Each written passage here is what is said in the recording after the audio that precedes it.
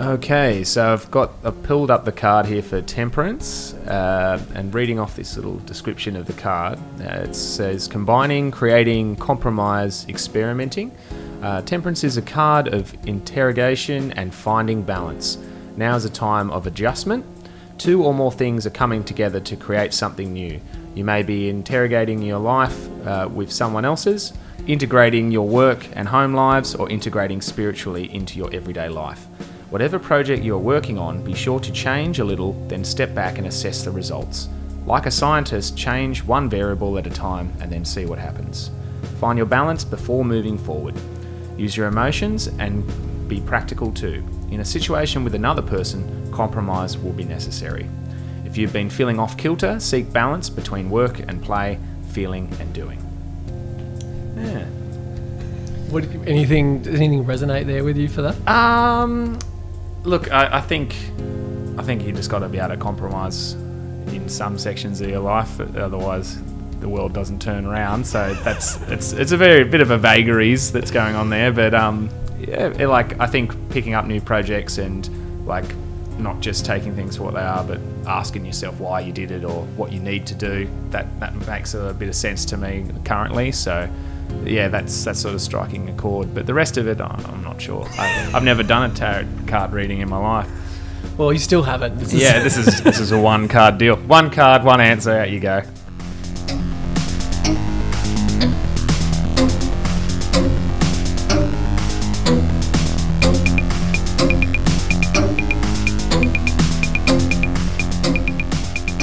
Welcome to Fuck You Tarot Lady, episode number 13. I'm here with Sam Dillon. Now, is this episode 13? Episode 13? That's my lucky number. Is it really? Yeah, how Tim Burton goth is that? Fuck, well, you know what? Everything happens for a reason, and these tarot cards may be doing more than you realise. Mm-hmm. So, welcome to the show. Thank you for finally coming on. Thanks for having me.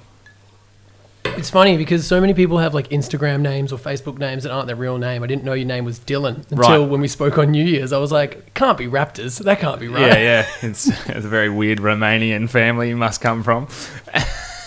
Or Raptors.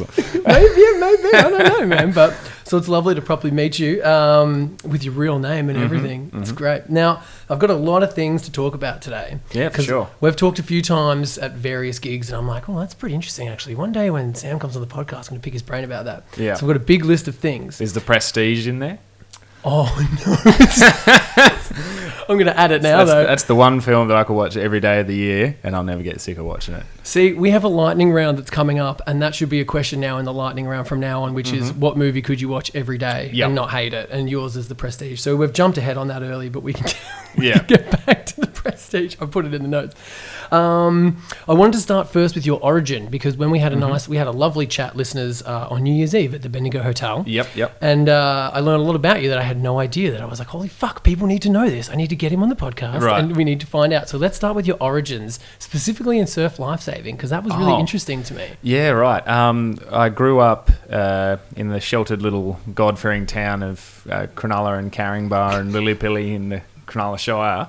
My family is well known in the Surf Lifesaving Association, and a lot of my uncles and grandpa and fathers and those kind of figures, they've all been captains of their own clubs and presidents, and do a lot of work with the council. So I spent most of my childhood either swim training, looking for snakes under rocks, or being unwillingly sent down to the beach to be a volunteer lifesaver. So it sounds like looking for snakes under rocks was the main pastime. Yeah. And everything else was kind of forced upon you as a child. Yeah, that was the only thing that I had for myself. The rest was sort of thrust upon me. It was good though. It meant that you learnt to give back to your community, and it's a worthwhile thing to be a part of. But the mentality of the surf club was something that was not something that I looked forward to. Would you mind elaborating on that a little bit more for the listeners? I guess is it an uber macho thing? Yeah. So it's like, for me, I don't like going in the sun. I prefer to be as A4 paper as possible, and I'm not really into sand. I don't like it as a texture on my skin. I'm a bit sensory. I'm a bit of a princess for that sort of sensory stuff, and I don't like touching styrofoam. So. Oh yeah, I don't like touching. Yeah, styrofoam, it makes my teeth like chatter when I feel it. It's disgusting. It's like if I was a Bond villain and then like I got thrown into something to kill me or whatever, it would just be a big ball pit filled with styrofoam blocks. I'd just disintegrate. But I love that you're just giving listeners like instant kryptonite for anyone. Yeah. If you're out there, keep cups only. Don't be giving me any of those fucking throwaway styrofoam cups. Anyway, how the fuck did we get onto this? I don't know, surf lifesaving. Surf lifesaving. Yeah. So the masculinity vibe, was that the kind of thing? Yeah. So if you were there, like saying that you wanted to read books, or that you'd just gone to see a play, or that you really enjoyed certain aspects of a film, or you liked animals and nature and biology and history and stuff, you were completely ostracised straight away. There's not many bright sparks for that kind of deal. Like for the outdoorsness and the gang mentality of being in a surf club, which I find really strange, because like a surf lifesaver, you'd think that would be, you know, like you are into nature and you are into like the tides and being in touch with all that stuff, but it's not like that. Is it just we're going to beat nature and we're also going to save the people from drowning in it? Is that what's the credo? They're sons of the soil. They're sons of the soil, these people. Like, it sounds pretty high and mighty of me, but you know, they're just people that like to be outdoors and go for surfs and pick up chicks and eat hot chips and get melanomas. That's the whole bag that they go for. It's just not something that I appreciate. So at what point, you know, you also mentioned when we were chatting on New Year's Eve that you still hold some kind of record for swimming. Oh, yeah, my local high school. You got to be bragging about this kind of stuff, man.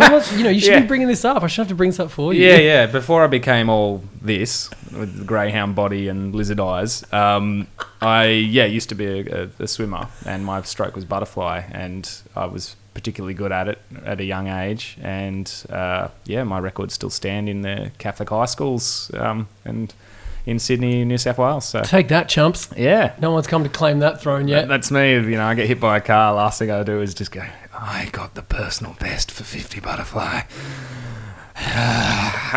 And was that just because you were did a naturally talented as like a swimmer as like a young kid, or was it because you were forced into doing it all the time? Oh, definitely.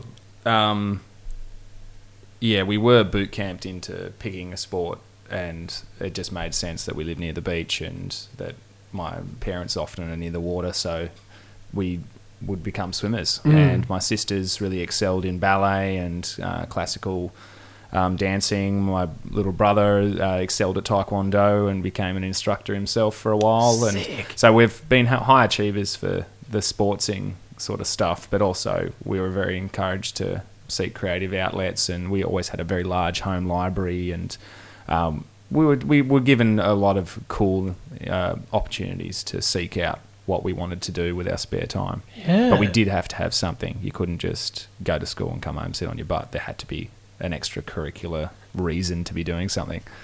Yeah. So obviously the extracurricular stuff was swimming at the time. Was there anything else? You mentioned books and art and things like that. Were you doing that when you were younger as well? Yeah, I think I was. My parents might have wanted to guide us through public speaking, so we got sent to speech therapy and drama and this kind of interesting creative class after school. It really helped, like the confidence to be able to be in front of people and command a room and tell stories is like fundamental to that sort of stuff. So I'm never nervous in talking in public. But there was a whole myriad of things that I did. I did like hockey, I did soccer, I did drama. What else? Oh, like little athletics. What kind of stuff did you do in drama? Like, did you do plays? Do you remember? Yeah. Funnily enough, I was always typecasted as a villain. I never got given a straight role once. I don't think I'm capable of doing a straight role. I think everything has to be a little extra. But you know. But did you have like a twirly mustache in like a very Disneyfied sort of oh hello, like, you know. I could imagine you doing that really well. Having a twiddly mustache. Maybe Disney needs to call you up for one of these live action remakes. Yeah, that'd be great. Which ones haven't they done that yet that you could be in? Look, I'd love to be the corrupt judge from Hunchback of Notre Dame. He's got some great lines. There's a great monologuing going on there, and he's completely corrupt. Yeah. And he's just, he's the embodiment of the egotistical maniac. So I would love to play him. I reckon I would suit that like a glove. Yeah, you got a little bit of that in you. Definitely the camp sort of loftiness that goes with it. You heard it, Disney execs. If you're listening, I'm sure Hunchback is probably further on the back burner than the other things they're working on. But when it finally comes around, you might be ready. Yeah. And they'll read the script and they'll be like, Notre Dame it, he's good. Fuck.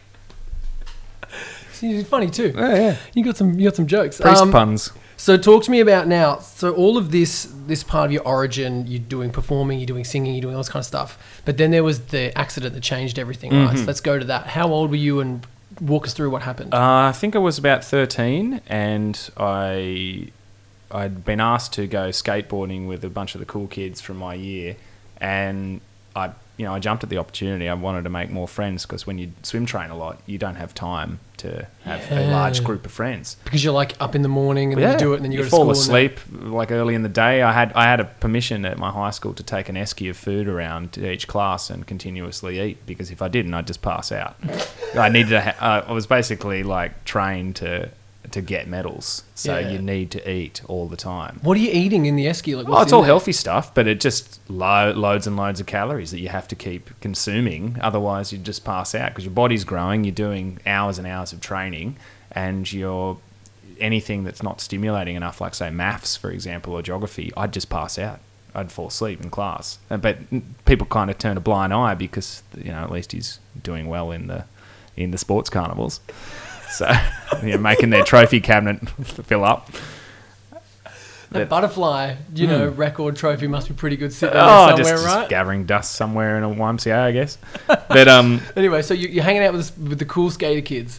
Cool skater kids. They let me aboard. At the time? Like Stussy hot tuna, like hot buttered, Mad Dog, Skin Dog. The usual ocean and earth crap from living in the Shire. But now, ironically, if you go to Japan, that stuff's worth a hell of a lot of money. In those vintage stores, man, it's crazy. Yeah, if you walk around with a hot tuna bum bag, that's worth like $500 to them now. Really? Yeah. Amazing. Yeah, Space Jam, anything Space Jam, like Pog Slammers, Ren and Stimpy. You name it. It's huge over there. Yeah, totally is. So, what we're saying. So the school kids with skateboard, they lent me a skateboard. I went down the hill and I was going okay, and then the truck snapped and I flew off the skateboard and I went shoulder first into a huge gum tree. Fuck. And it just shattered everything inside. And over the coming weeks and months of rehabilitation, I'd realised that I'd caused permanent nerve damage to that side of my body. So I lost the ability to just walk around the school and basically rely on your physical strength of swimming and that sort of stuff, because that was the end of that part of my life. Just like no more swimming, like you're never gonna butterfly again. Yeah. So I was unable to do any kind of swimming at all over the next year or so. So I crippled on a bit and kept doing well in carnivals, but that I was compensating with other parts of my left shoulder and that to deal with it. And then eventually it just gave out. So now I'm stuck with like a flipping up scapular wing things. I look like a vulture when I'm walking around, because I'm very lopsided and I can't raise my right arm above my shoulder height. So I've got all the workings in my hand, but everything strapped at the back is quite annoying and pops out while I'm asleep and other kind of things. Yeah. So I'm now, ironically, after being that swimmer where I was at home in the water, my biggest fear is actually open water. Because if you throw me off a boat now, I wouldn't be able to tread water for much. Like I would start to drown. You just very quickly. Swim in circles as you're trying to use. Pretty much, I wouldn't be able to float for long. Really? I'd just fatigue. So I'm quite frightened of even. I'll go to the beach now, but I will never go out past my weight height. I just never bother because I just don't want to risk it. Yeah. It's funny though, you say that, and you've got a genuine reason to be scared of the water now because of that. But then people I know that are getting older are now developing this irrational fear of water now. Right. And it's as they get older, it's I kind of get that though. Because as a kid, you just fearlessly swim around in there, but now you're what if there's sharks or Cthulhu or some shit's under there, look, it's the great unknown. Yeah. You don't know what's under there, and your mind, if you've got a vivid imagination, which I'm sure you do. Yeah, which I do. You start imagining creatures that are like going to molest you and stuff and tickle your feet like when you're out there just waiting around. And, you know, you hear stories growing up of like people going in the jungle and little catfish swim up your urethra and then they have to chop your ween off. So it's just a lot of stuff that builds up in your head of the mythology of open water and the darkness, the abyss beneath you. Yeah, it's fucking terrifying shit, man. Lovecraft made a whole fucking thing about this. You know? By wearing a bowler hat and talking about squids. Much. You know, I probably didn't do well for himself then because everything's in the public domain now. But the amount of Cthulhu shit and, you know, he's created this whole subgenre, cosmic horror. Like, what a fucking gun. Yeah. Because he was scared of some water, probably. Oh, totally. I think he only had a bath once a week back then anyway. And he also was also scared of Jews. But he ended up marrying one, which is weird. Yeah. Don't know how to explain that. I guess it's the enemy, you know, I guess. Yeah, maybe he was trying to get in with the enemy. He needed some intel from the enemy lines. Maybe that's the case. Maybe he was actually a genius. I just thought he was maybe a bit of an idiot when it comes to love. But, you know, we all are sometimes. So that's kind of normal. Tell us about how then music started from them. Because if people know you now, they would assume you've been doing this since you were... You know, you were a little goth from birth, making little stuff. But so when did music kind of come into play? Well, after I stopped having to focus so much on the physicality of things after school and that, I was a bit downtrodden, I was a bit lonely, and I still really enjoyed villains and theatre and that kind of stuff. But music would never been a big part of my life at all. Like, you know, I was always outside doing stuff and being very natural history based. And I remember watching Rage early one morning and a Nine Inch Nails clip came on and a Marilyn Manson clip came on. And can you remember which ones? Ooh, it was something off the Downward Spiral for Nine Inch Nails, and it was the Antichrist era for Marilyn Manson. Yeah, that's a great time for both. Oh yeah, very visceral, very reptilian, very like, you know, morbid, but still fascinating and eye-catching and genuine. So I was all about it. And I thought to myself, here are, you know, living people that act like cartoons, that are so extra, that are over the top, that are arch villains or theatrical. the anti-heroes to what society is putting out. And I just thought to myself straight away, I want this. I want to do this. And the first concert I saw was Alice Cooper. So I got to see, you know, theatrical shock rock royalty as my fledgling years, and I just never turned back. I just loved that. So how old were you when you saw Alice Cooper, like in Sydney? Yeah, I would have been maybe like 13, 14 years old. And who took you? I took myself. Yeah? Yeah. Yep. I just bought a ticket. It was like the Telstra Superdome back in the day. Yeah. Out at Homebush. It was fantastic. Wow, so that changed everything. And then how do you go about, like, oh, I want to be an Antichrist superstar? How do you find a band, or were there band dudes at school? Were they like the weird kids in the corner? Not actually in my own school, but being in the Shire, you know all the neighbouring high schools anyway. And I remember seeing an ad that had been placed in the drum media for like musicians needed. And this came like a few years later. I would have been maybe 17, 18. And I'd practiced in my own silly way in my bedroom of writing lyrics that I thought was so, you know, creepy and out there. And it was all just a real cringeworthy imitation of things that I liked at the time. Which is how everyone gets started. Yeah, you all start out. Anyone listening that feels bad about that, don't feel bad. We all did that. There was some shocking haircuts. There was some wardrobe malfunctions. It was absolutely terrible. What kind of hair was back then? Oh, for me, I've had them all. I used to always have it dyed black and then just have various ways of undercutting it or tying it up or like weird bangs, and it was shocking. Lots of badly applied eyeliner, sometimes black lipstick. Fishnets, lots of fishnet shirts. Fingernails? Yeah, the black fingernails, Urban Decay brand, always. You'd go to the repping. Yeah, repping. You just got to be legit. And then, yeah, huge goth boots. Did you have like New Rock boots? Did you have like the full? Or I bought them once, but I only wore them once because they're terribly designed for human feet. They're like walking around with Transformers on your feet. Like you need Doc Martens are way better. How does Danny Filth do it? Like how does he wear those? Because he's 3 feet high. He needs the shoes. The shoes make him more than a hobbit, so that's why he needs them. So if you're of regular height, you're like, I don't need these new rock boots. I'll just wear Doc Martens. Yep. Yeah, smart.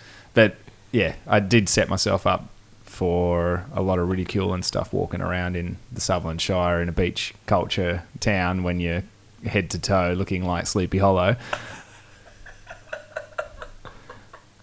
So how did that fuel this new teenage Sam? Like, were you just like, yeah, fuck you guys, you don't know what's up? Well, I had an ego, and I was quite confident, even though I look back now and I cringe just looking at the old demos and pictures. But we all start from somewhere. Exactly. And I'm sure if anyone listening who's been in a band knows that they've got that fucking secret hard drive. Oh, yeah. Pictures when you were 17. Yep. My best friend in Sydney, she'll usually wait till it's my birthday, and then she'll send me a custom-made card, and it will always include either some shoddy lyrics from back then or a live photo that I've never wanted to see the light of day, and she just has an entire Bible's worth of them because she's known me so long.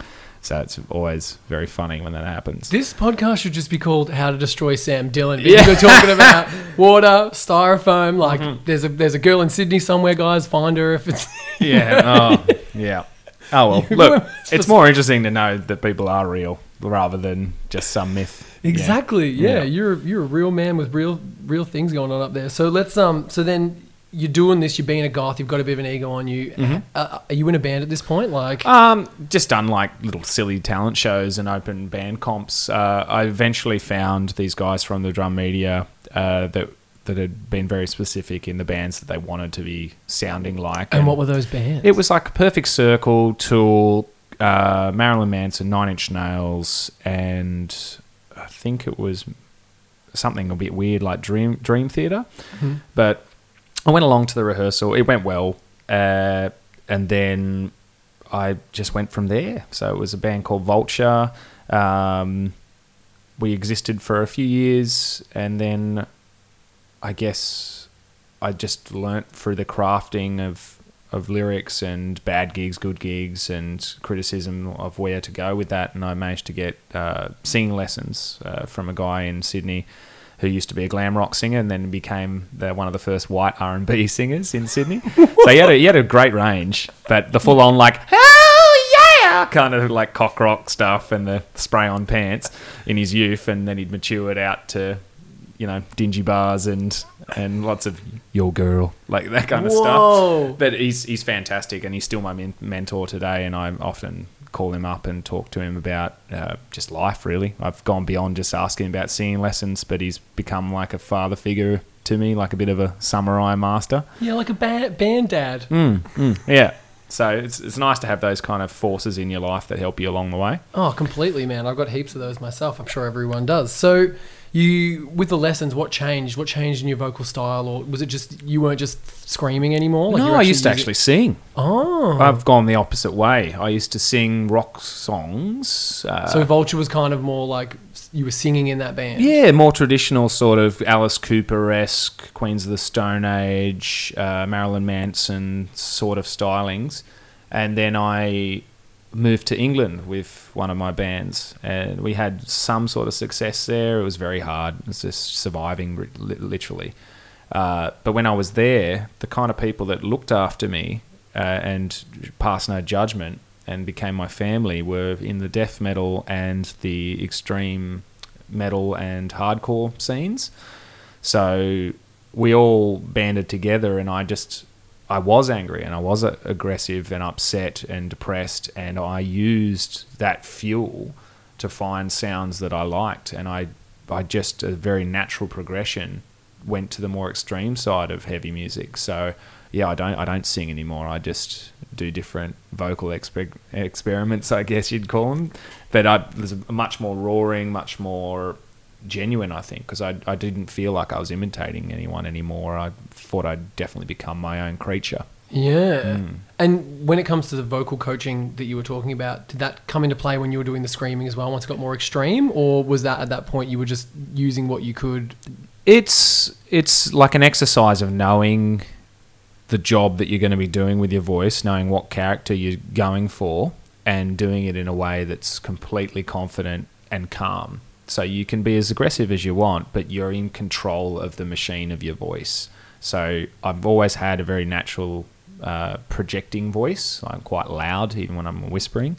And I've just built that around making sure that I do the voice justice and be as clear as possible when I'm singing the lines. So I want to pronounce everything, even though it, traditionally in metal, especially really heavy metal, it's a bit, you not really know what's going on. So I want that to cut through the music and people to understand, because I've definitely gone to a lot of effort to write the lyrics and the phrasing. So I'm very proud of that kind of delivery that I can get across. That's really good, actually. We'll come back to that, because your lyrical themes, anyone who listens to this show knows that I'm obsessed with, like, when on Metal Archives where there's lyrical themes. Yep. Like, I'd love to know what your lyrical themes are. Let's touch on that while we're here.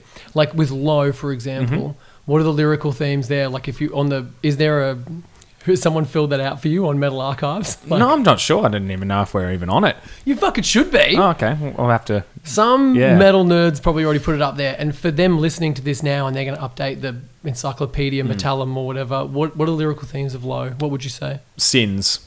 Sins, straight up. So in the biblical sense. Yep.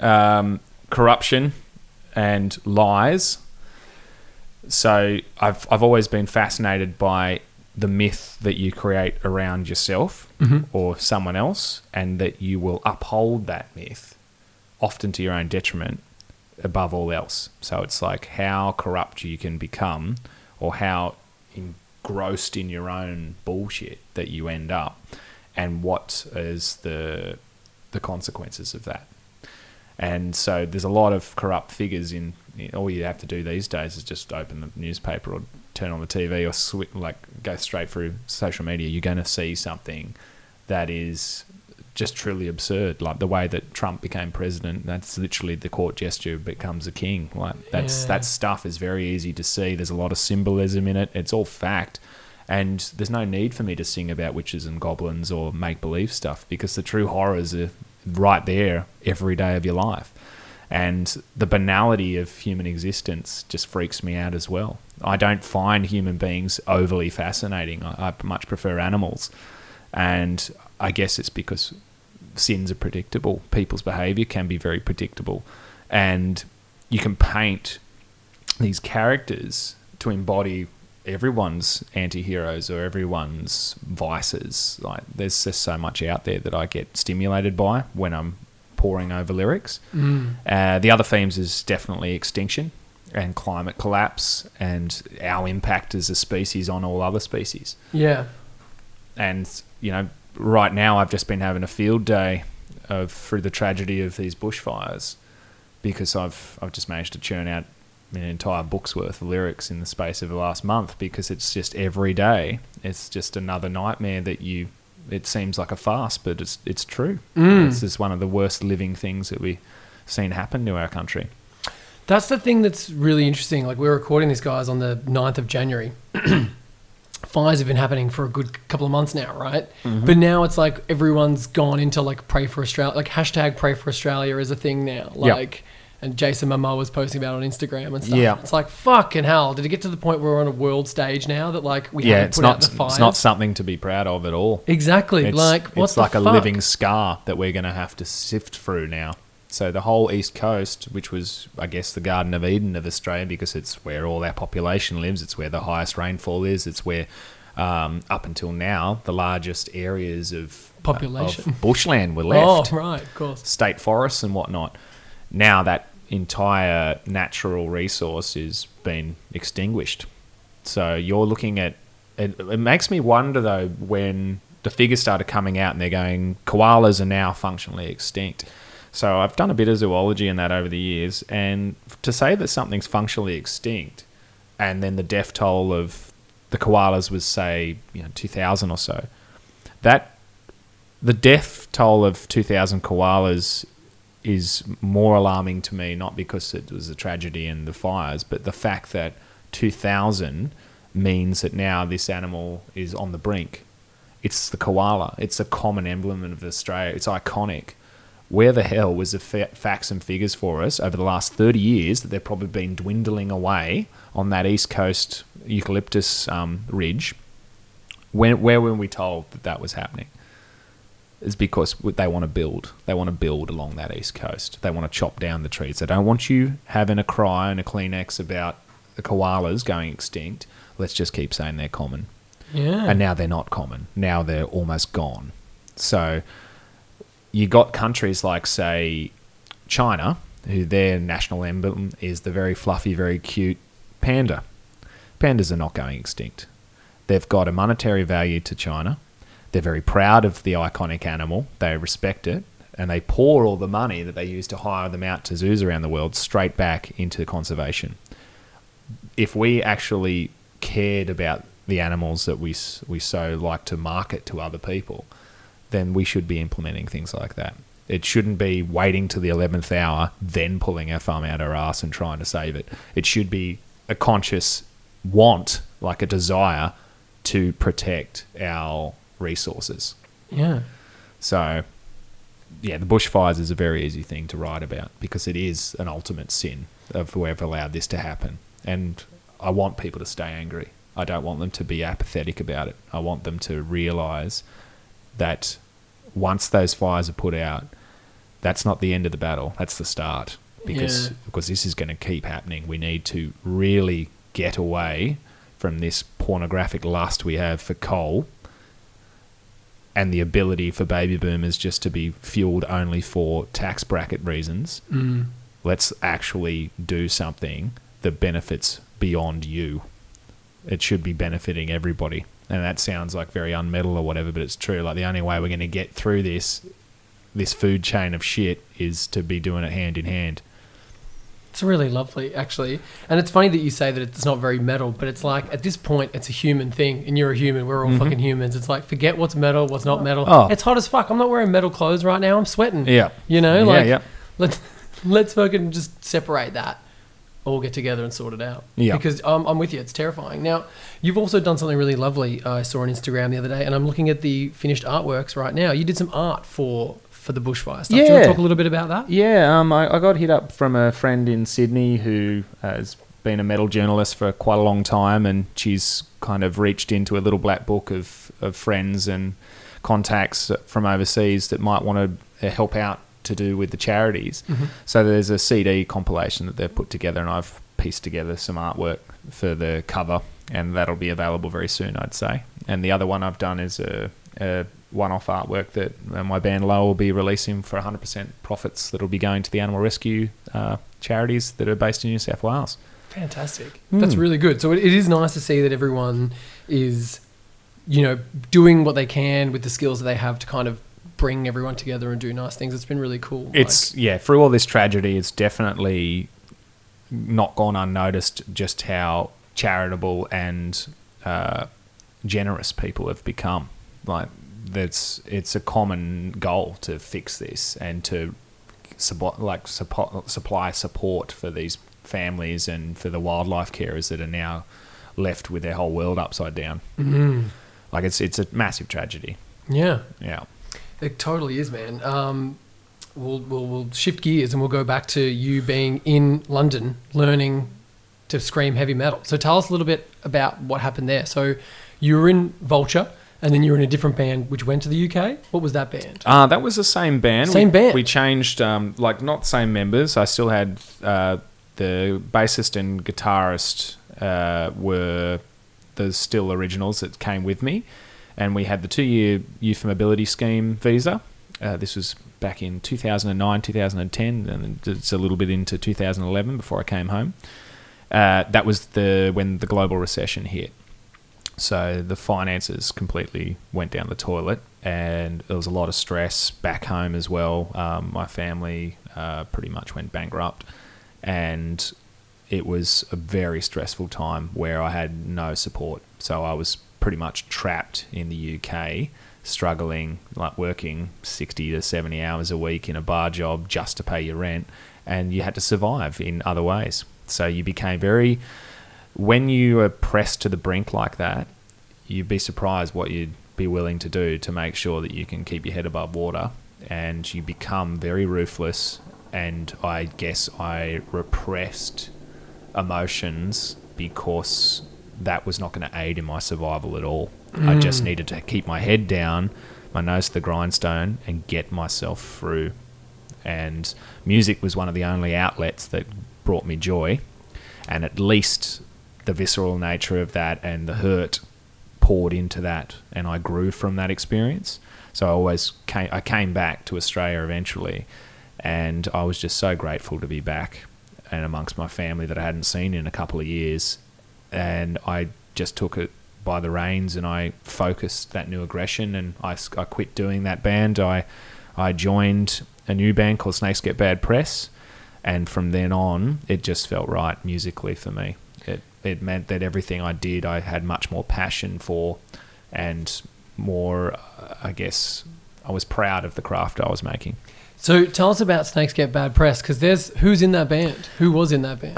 Well, a couple of the members that went on to become Totally Unicorn were in there. It was a bit of an abrasive hardcore act. It sounded a lot along the lines of things like Converge, Robotosaurus, Admiral Angry, Trap Them, Black Breath. So the Kurt Ballou sort of style guitarings, and the Chariot as well. It was a fun band. We were definitely learning the ropes of how to be a touring band and how to write, and we had some successes with that, and we got to play like with Full of Hell and a couple of other larger bands and tour the country in a crappy little van. It was a lot of fun, but it was a lot of hard work. The best thing for me that came out of that was that I got hit up by Low to be their vocalist during that time, and then it snowballed from there, and I got hit up to be in Hadal Moor because of Low. So it was a trickle-on effect that I had since I came back from England, and I haven't looked back, and it's been fantastic. So tell us about, we'll get to Hadal Moor, but we'll start with Low. So that's what everyone obviously probably knows you from. Yep. I'm on top of Sam Raptors. It's probably Sam from Low, I feel like. Yep, that would make sense. Usually it's the guy with the eyes popping out of his head that looks like he's demented and possessed on stage. That's usually the thing I get. Tim Anderson's referred to you as Ace Ventura before, which I really appreciated once that glass broke. I was like, oh, it is a little bit Ace Ventura. Lachlan Watt said that I was like the mask of metal. So do you put it on before this, like as the band's tuning up, you just like the whirlwind comes through? I've just got a naturally rubbery head. I just do a lot of facials.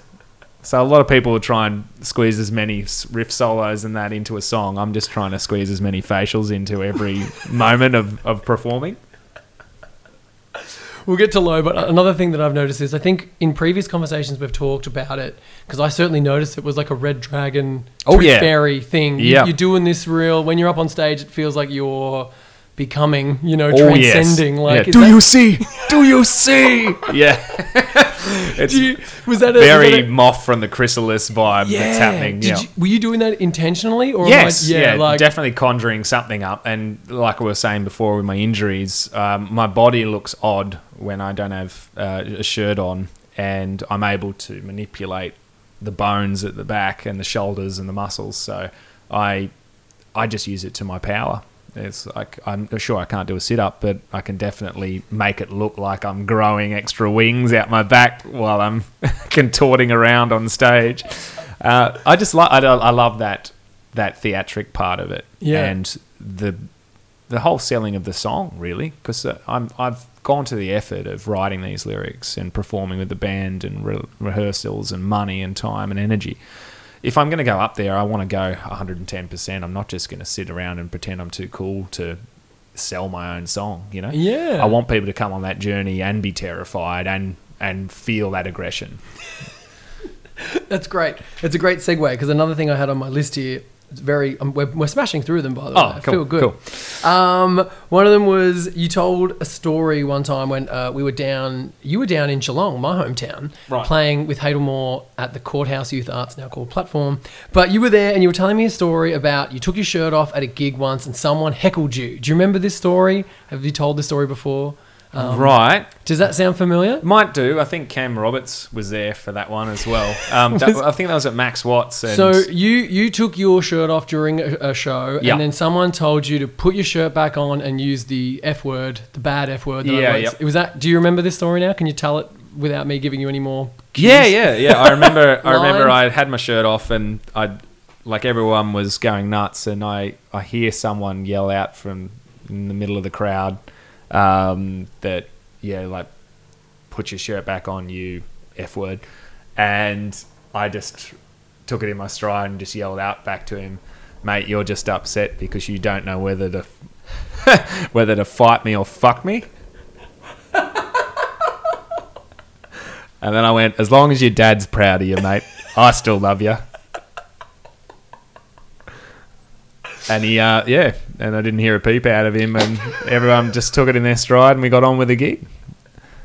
See, it's that theatre training that's obviously led you to just nail that moment. Like, that's like, when there's moments on YouTube of like, this comedian destroys heckler. Like, that's one of those, that could be one of those moments. Well, it's just, at the end of the day, I'm up there doing a job.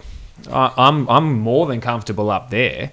If anything, that says a lot more about this person's situation and their insecurities with themselves. Because I bet you anything, they don't want to be up there being like looked at like that or having to remember words and keep people in the palm of their hand. He's much more happier being an insecure person, semi-drunk in the back, hiding from their emotions.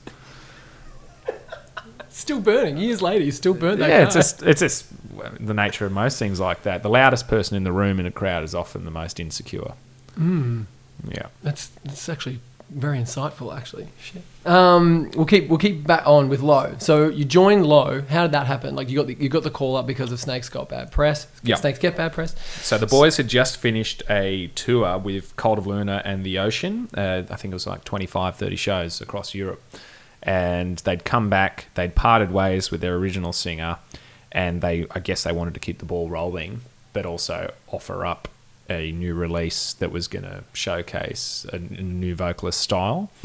So I was thrown in the deep end. I joined. I had a couple of weeks to learn the set, and then we were on to doing a show with Secret Death and Palm from Japan. That was my first proper gig with the boys. It went well, and then we released the Tongueless EP, and that was with the infamous Orca film clip, which I want to talk about. Yeah, I want to talk about. And it's all just that film clip's made it for us. Really, that's what gave us an identity beyond the first one or two albums, and then I guess we were more accessible to a lot of people overseas because of that clip.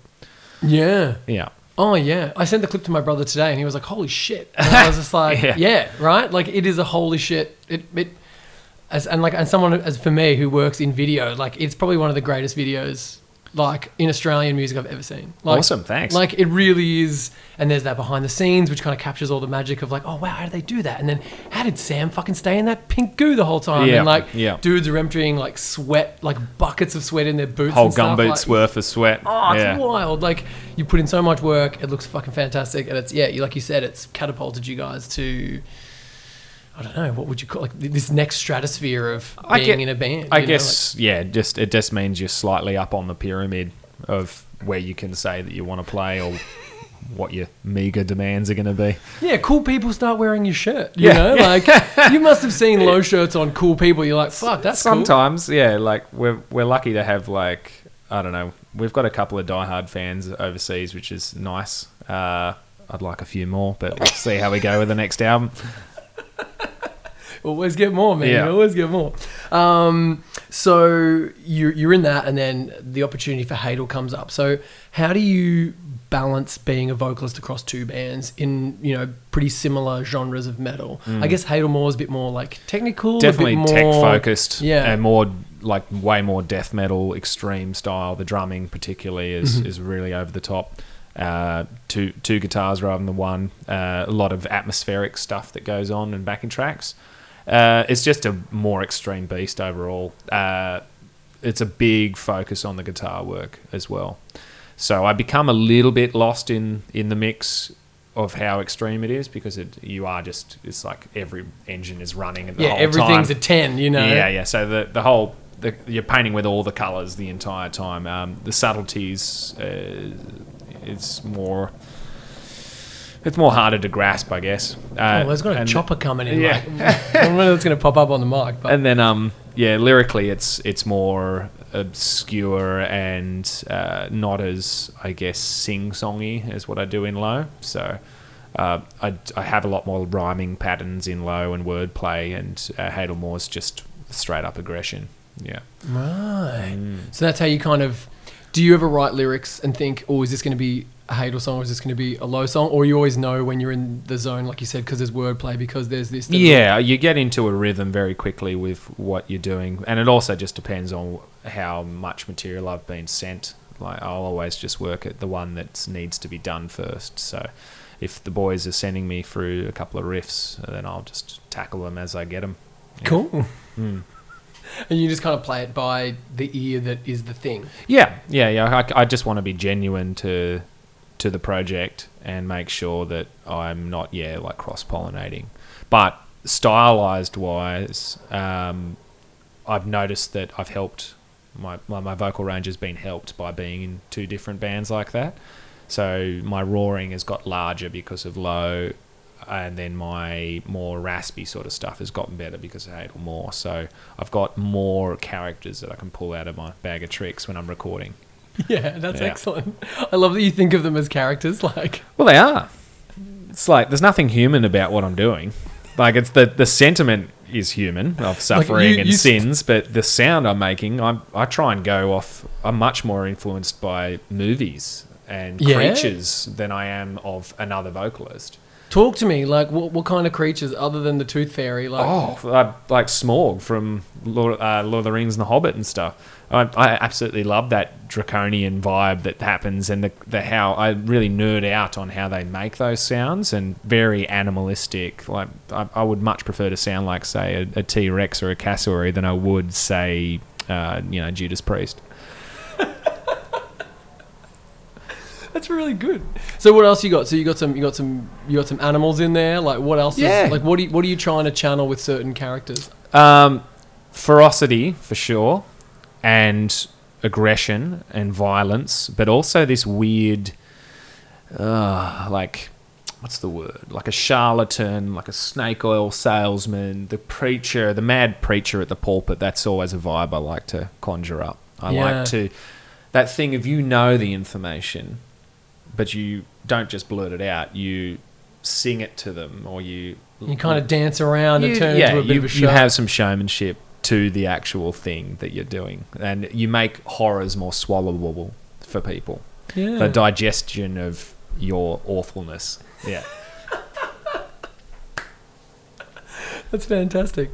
I'm just going to see where we are on this fucking... Oh, yeah, I've written Red Dragon on here already, so we've tackled that. Let's talk a couple more about, like, these other low clips, right? Because low now, because of that, Orca Clip is now known for, like, doing these amazing clips, and you've done a couple of cool different things. We set the bar a little bit too high, so... Too fucking high, man. Like, how do you... What's the conversations with, like, video clips once Orca's done, once you're working on the next thing? I guess we're lucky because being a bit DIY with stuff... we utilise what we have in-house. So Carl and I do artwork. The drummer, Adrian, he does web stuff and PR. And our bass player, Adrian, is a film producer and manager of sorts, and is in charge of the filming of stuff. So that's his day job, and we utilise his access to this often very expensive gear and talented directors other than himself, and we utilise that. So we've been very fortunate to have a family of creatives and of people that are willing to help us, often for very little money and a lot of risk, to make sure that the product is there. And everyone's proud of it, and they're happy to do it because they believe in the band, and they're often our friends, and we just really enjoy it, and we want to have that ability to put our heads up and say that we're proud of what we released. So using As Fools Ripen as an example for this, which is that the newest clip that you guys have done with the whole rig? Yes. How did that come about? Because you're right. Like, how does the band collaborate with the the film side, or what's the idea? Was there an idea in the first place for that? Who had that idea? Like, how did that come about? Because it's a wild concept. I think the way I see it is we've often been focused on the human body with a lot of our clips. One, because it's cheap, because we've all got one. And like, you don't really have to do much with it. You just take your shirt off and start, writhing around, and you've become the CGI character. And I think there's something always perplexing and uneasy about manipulating the human body. People don't like seeing things that aren't where they should be. It makes you feel uneasy. And that the jarringness and the shock value and the aggression of the music lends itself to a lot of that. That like body horror. Yeah. So it doesn't have to be grisly, but we definitely have done stuff that leaves an impact when you watch it. So whether that's a color scheme that focuses on something, or whether that's digital manipulation of extra limbs and bodies, and very, very like that tactile grossness to it. I think that's somewhere in the minds of when these concepts come up. And then it's just about executing it as best we can on a budget and making sure that it's going to stand up to at least what we've already released, if not better. So we are like time poor, because it's just what happens. Like, no one's living off this. So it's just making sure that you've got a strong concept that's going to do well. Yeah. Yeah, time poor is a great word to use and a great segue. Ava wanted to know how Low works, because everyone in the band is so busy. You're in Melbourne. Are the rest of the guys up in Sydney still? They're all in Sydney, yeah. And then, like, is it your drummer has a couple of other bands? Like, yes, he's very prolific with lending his hands to other people's projects. Carl's in We Lost the Sea as well, he's tours with them quite heavily, particularly in China. Shapiro's full-time film production company, and there's two of our members also are fathers, so they've got little families that they've always got to look after. And yeah, there's a lot of flights, there's a lot of emailing ideas, and you just become more precious about what you've done with your free time. And there's nothing more powerful, I think, than saying no to things. So we haven't positive no. Yeah. Positive no was something that we've definitely been living by over the last 2 years or so of our careers. And it makes us sound a little bit arrogant, but it's just making sure that we have more control over what shows we're doing, what opportunities we do, and making sure that every show we do is an event. Like, we don't want it just to be, saw them last week, and don't worry, I'll see them next week. Like, I want it to be shattering for them. I want it to really get them out of the seats, So how many shows did Low play last year, for example? Not many, I don't think. Because you played Brutality and you played... Did Brutality. We did Dead of Winter in Queensland. We did a support spot with Anal Nathrak, which was awesome. I've always loved that band, and that's now become like our G-Up song, that one with the machine gun forwards. That one. As soon as you go somewhere in the car, you got to put on the Anal Nathan track, as we like to call it. And then, we, of course, like, life-changing for me was the tour we got to do with Cult Leader, because my favourite abrasive band growing up was Gaza.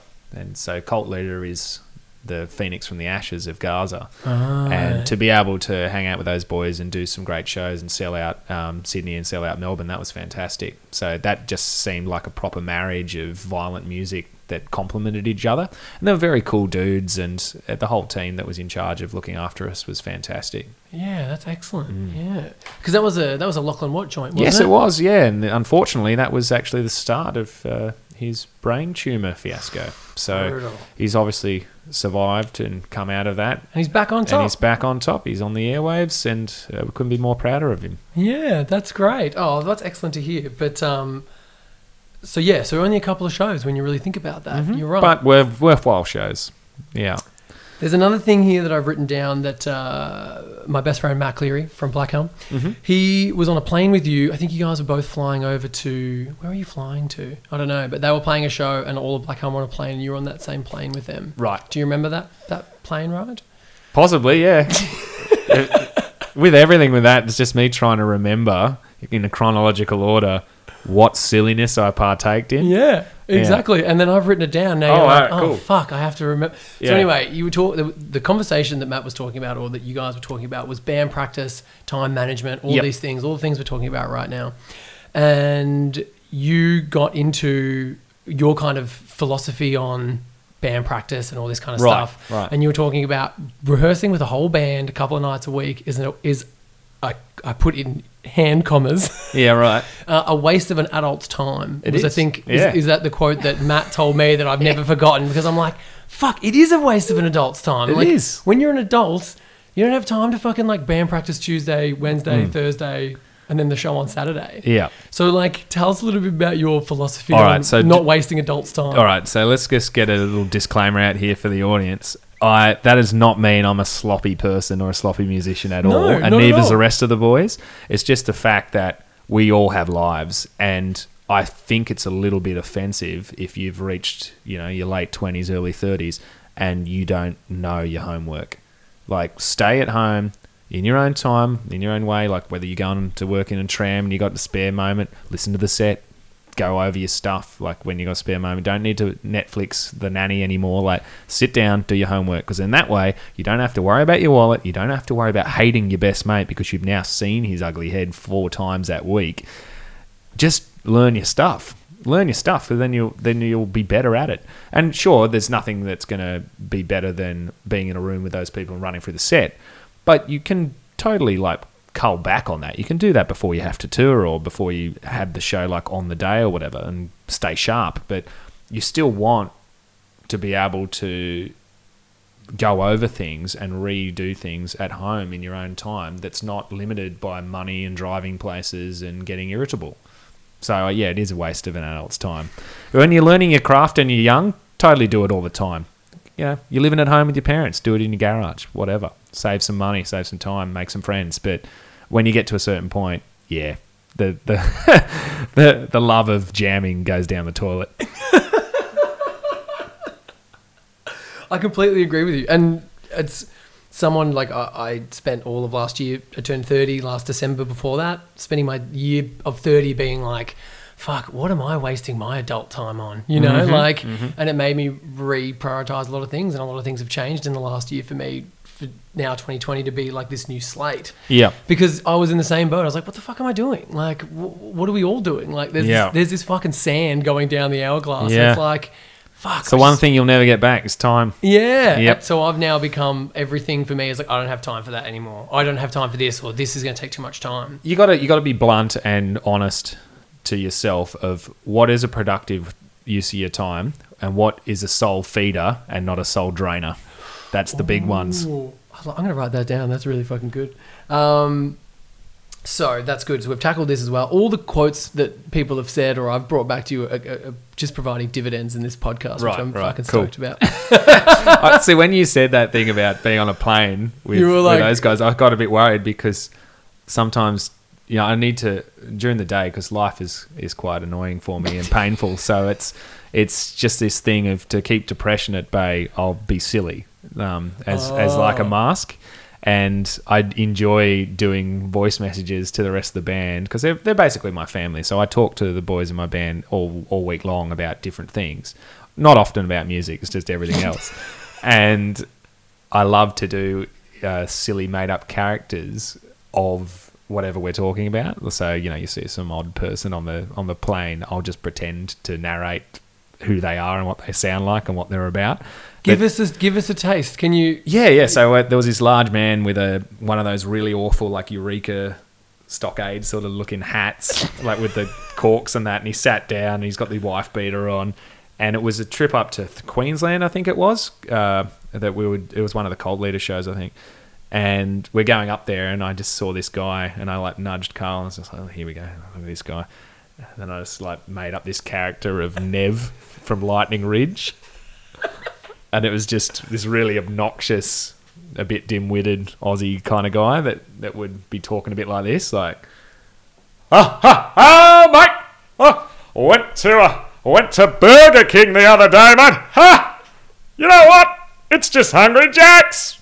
I've noticed it. It's a world first.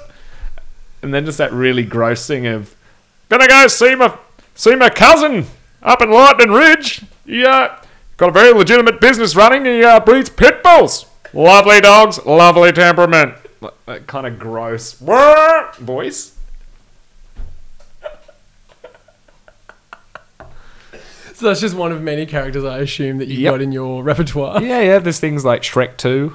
What? That's another one. What's Shrek 2? Oh, just Shrek 2. I just thought that was funny. Just like an obnoxious large person that you'd be calling Shrek 2. So it's not even the credit of Shrek, the original. It's just like, nah, it's not worth it. He's a sequel. He's Shrek 2. He's Shrek 2 over there. That's brutal. What an insult. Oh shit! I'm losing my fucking my bearings here. But we're gonna do the lightning round now. We've hit the hour mark. I keep forgetting the fucking lightning round, dude. Because what happens is we get into these big talks. Shit might get real towards the end, and then all of a sudden, oh, great chat. I'll leave you to it. And then I'm like, fuck, I forgot to ask. So we're gonna do them right now. All right, lightning round. Sam Dillon, are you ready? I'm ready. All right, question 1: analog or digital? Analog. What time did you wake up today? 7. Last thing you read? I'm reading it at the moment, Feral. It's about rewilding environments. It's very cool. Yeah, so stuff like, major predators like the bobcat and the bear and wolves, getting them back into places that have had their ecosystems stripped by human development for so long that they're no longer functional in the way that they should be. So it's about making nature more dynamic, more risky, rather than these cultivated living, gardens that we just expect that they're always going to stay the same. That's not true. Like, we're constantly in flux and nature is always changing and evolving. So we've got to learn to sort of take down the fences and let nature do its thing. Yeah. I like that a lot. That's very cool. What's your first memory? First memory was a sea cucumber that I saw on the bottom of the ocean when I was looking through one of those weird little kickboards that has a Perspex viewer in it, and I would have been 3.5 years old on a family holiday in Fiji. And I just remember how ugly this sea cucumber was and how dick-like it looked. And it stayed with me. That's my first memory I've ever had. That speaks a lot about your character, though, doesn't it? Like weird sea stuff, body things. Mate. It's all about genitalia and being crass, but also in a factual way. Yeah, and like in a biological way, in a nature way. It's very you. I like that a lot. Tea or coffee? Coffee. Last thing you cooked? Kangaroo sausages and bok choy. If you were reborn, who or what would you like to be? That's a big question. You talked a lot about animals lately. Yeah, see, that's the thing. But I don't know if I want to be trapped with my mind in an animal's body, because that would be just devastating. Because, I'd love to be a Komodo dragon or a sperm whale, but then if I'm me inside a sperm whale, then I don't even have any sperm whale friends, Because I wouldn't know how to talk like a sperm whale. They wouldn't know who I am. I'm never going to get a route. I'm just like floating around. I might not be able to use echolocation properly, so I'm just like swimming around on the coast of New Zealand, not knowing when to come up for air, just ruining everything. And like all the pods of whales are going in one way. You don't know where you're going. Yeah. So probably I've always wanted to. I think someone like, say, David Attenborough. He's led a very vibrant life, a very humble man, full of insight. I think that would be a great person to be.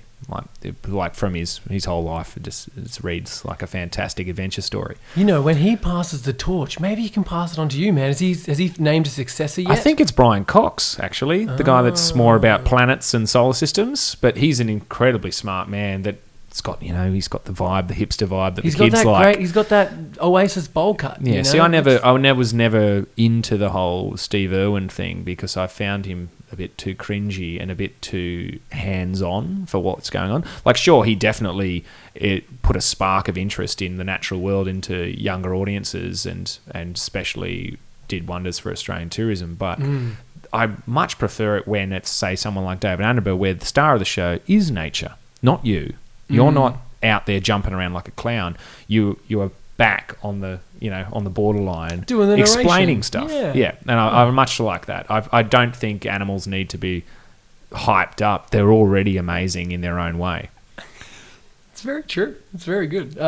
What inspires you? What inspires me? Usually failure.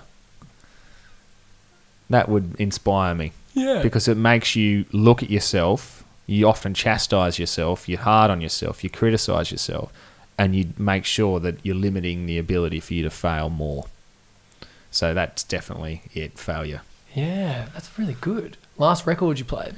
Ooh, well, the one as you were just coming in, the best of Rahzel, the number one beatboxer in the world.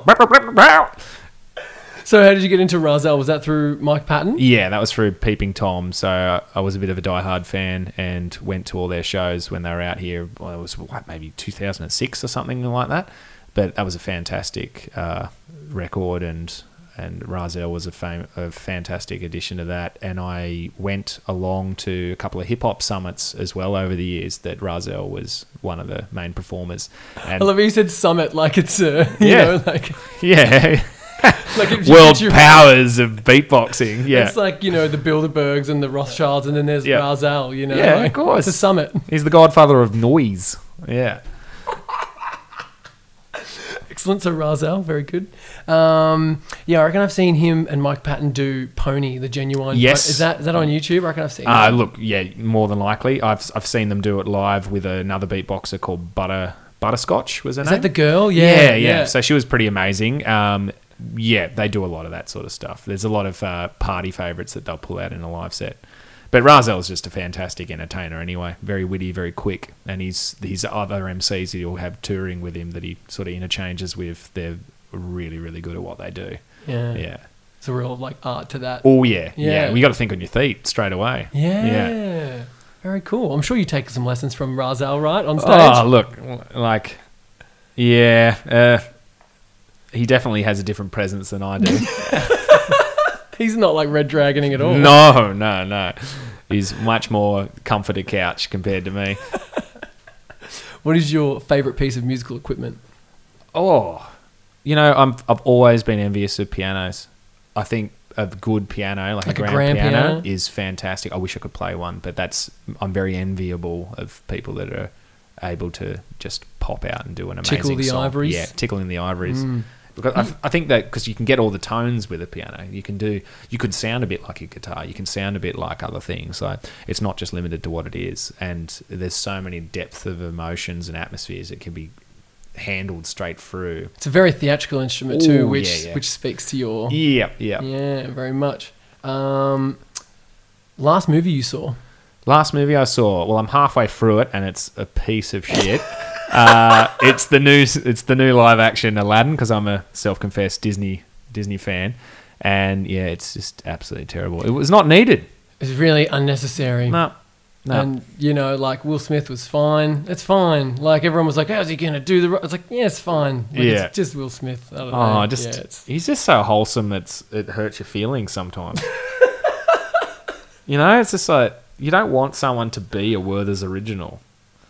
Like, you want them to have a bit of spice and jadedness. You want to be a warhead.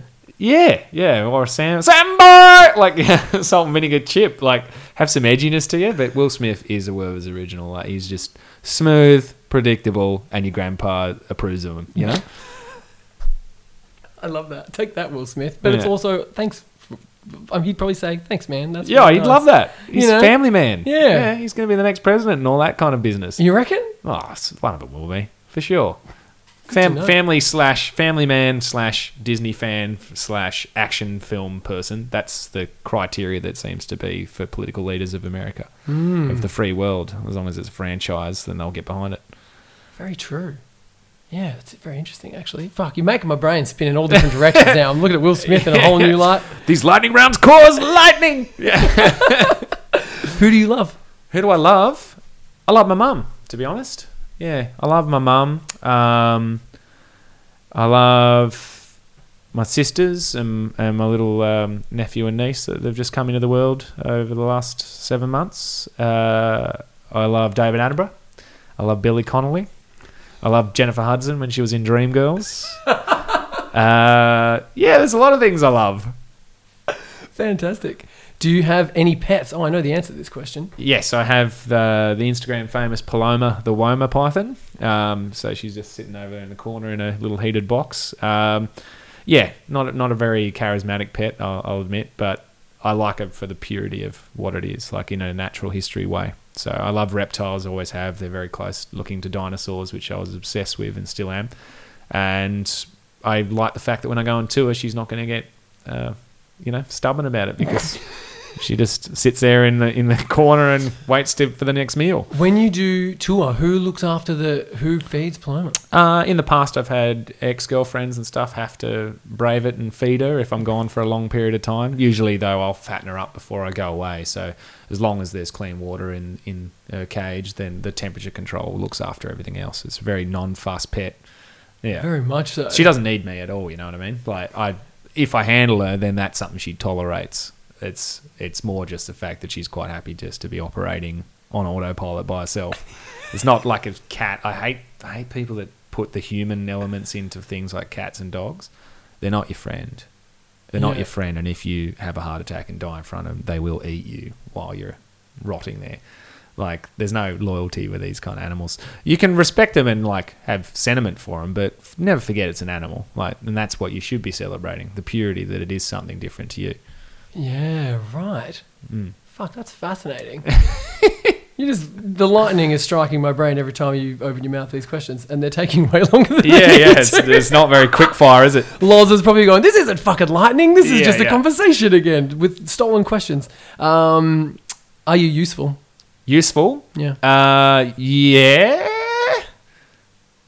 You have the propensity to be useful, I think so. I do little useful things. I've got to remind myself about that. I can't be too hard on myself. Like, if there's something that needs to be done or a hand lent, I can do it. Yeah, for sure. I would say you would be. Biggest fear? Open water, not achieving things I've set out to do. Running out of time.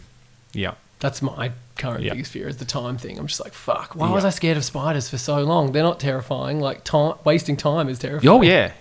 And spiders are fine from a distance. Like, I've got a redback above my shower that I look at every day, and I just go, one day you're going to fall on me, but it's not today, so it's all right. Fuck, is it really a redback in your shower? Yeah, just above the shower head. I'll poke my head in later and maybe do a bit of... fine. Like, what's that when you got to build the fear tolerance up? Like, like exposure therapy? Yeah. Do a bit of that maybe. We'll see how we go. Because they freak me out, man. Yeah. Big time. Second biggest fear. What do you value the most? Stories. I value that above all else. Fuck, excellent. Famous last words. Oh, famous last words. I always get caught saying certain things that I wish I didn't. Like, I hate the word like, and I don't like it when I pause before things and be like, I hate that sort of stuff. So I don't want to be remembered for anything that involves those words. But anything else? I think my mum showed me a quote once that was, surround yourself with heart lifters, never heart sinkers. So I think that's a very good thing to live by. That's good. Now, that's Loz's last words. I got more questions that have come in from Dwayne Jackson. Oh, yeah, cool. So let's go. Anime or Disney? Disney. Star Wars or Star Trek? Star Wars. Autobots, Decepticons? Decepticons. Yeah. You more of a Batman or a Robin? Ooh, Batman. Why? Because I don't. I'm not as rich as Batman. No way. I've probably got Robin's bank account, but I've got Batman's brain. Oh, I like that a lot. And who's your favourite Ninja Turtle? Donatello. He was the nerdy science one. I loved him. He's got a crap weapon, though. It's just basically a pole. It's a stick wrapped in some It's a cloth. stick with a bit of Band-Aids on one end. He could use that stick, though, man. Yeah. He could use it. Yeah. All right, fantastic. All right, lightning round over. I'm feeling good about that. Thank you for contributing to the lightning round. I just feel bad for Donatello because he never had very good catchphrases. The rest of them got all the juicy lines, and he just solved the mystery. He was just the nerd hanging out in the corner, devising the plan. Yeah. What was Leo doing really? He wasn't really how was he He's leading? the moral compass. He was the one. I called him. He was the turtle that just stated the obvious.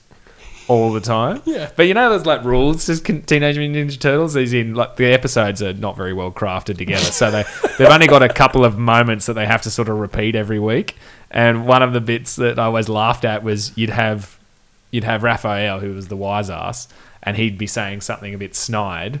And she'd be like, "Oh no, we're going to drown. It's raining all over the place." And then he would go, "We're dealing with a real mind here."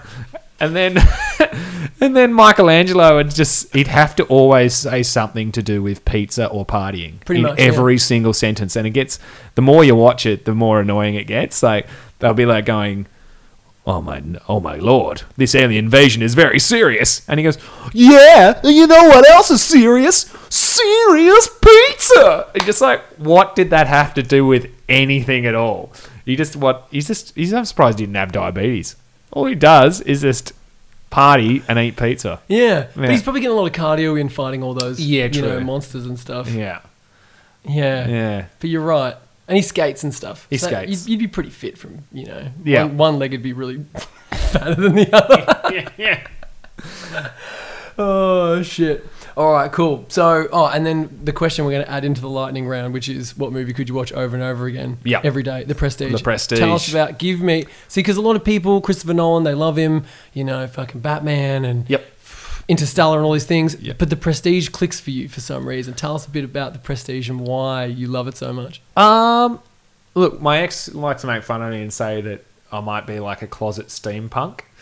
And I find that incredibly offensive. Oh, me too. If someone said that to me, I've never seen something that would make someone's genitals fall off their body quicker than, walking around as a steampunk. But as someone who worked at, Comic Cons for like 5-6 years, right. You see a lot of steampunk and it's like, it's just fog watches and like too many buckles. There's and always gears. buckles. Yeah, gears on hats. It's like, what do you need a fucking gear on your top hat for? Yeah, I know. What do you need the It's buckles? just the impracticality of thinking they're being practical. That's the worst bit. It's like when you eat a sandwich in Japan and there's 15 wrappers for the one sandwich. It's the kind of deal with a steampunk's outfit. It's not necessary. The entire thing's not necessary.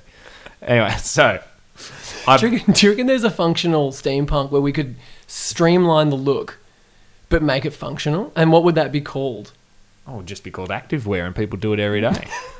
No, but there need to be pinstripes. There need to be some browns. Yeah, very Tim Burton-esque. Yeah. Who knows? Gym goths, fitness goths. Like, that's definitely a thing that I've seen around, like, especially in America. I don't know. It's just making me feel like I don't want to have sex with anyone or anything when I think about stuff like that. That'd be a very good way of, creating abstinence. Just make society. Everyone steampunk. Just make you all steampunks. Yeah. I'm sorry if there's any steampunks. Yeah, it's fine. It's fine. Look, you're not hurting anyone, but you're not getting any either. No, they probably had a nice steampunk wedding with their like steampunk wife. That's true. And they've probably they can shoot gilded pistols at each other. Yeah. Oh man, they did this one. I was watching with my ex. We watched that show Skin Wars on Netflix, where they paint each other's bodies with paint. Have you watched that garbage? Yes, I've wasted about 20 minutes of my life, and I never did it again. Talking about a waste of humans' time, adults' time. Definitely enjoyed wasting a bit of time watching that. But one episode they did a steampunk themed thing. They're like, you got to paint the person steampunk, and then one person did it correct, which is like the steampunk we know and love. Yeah.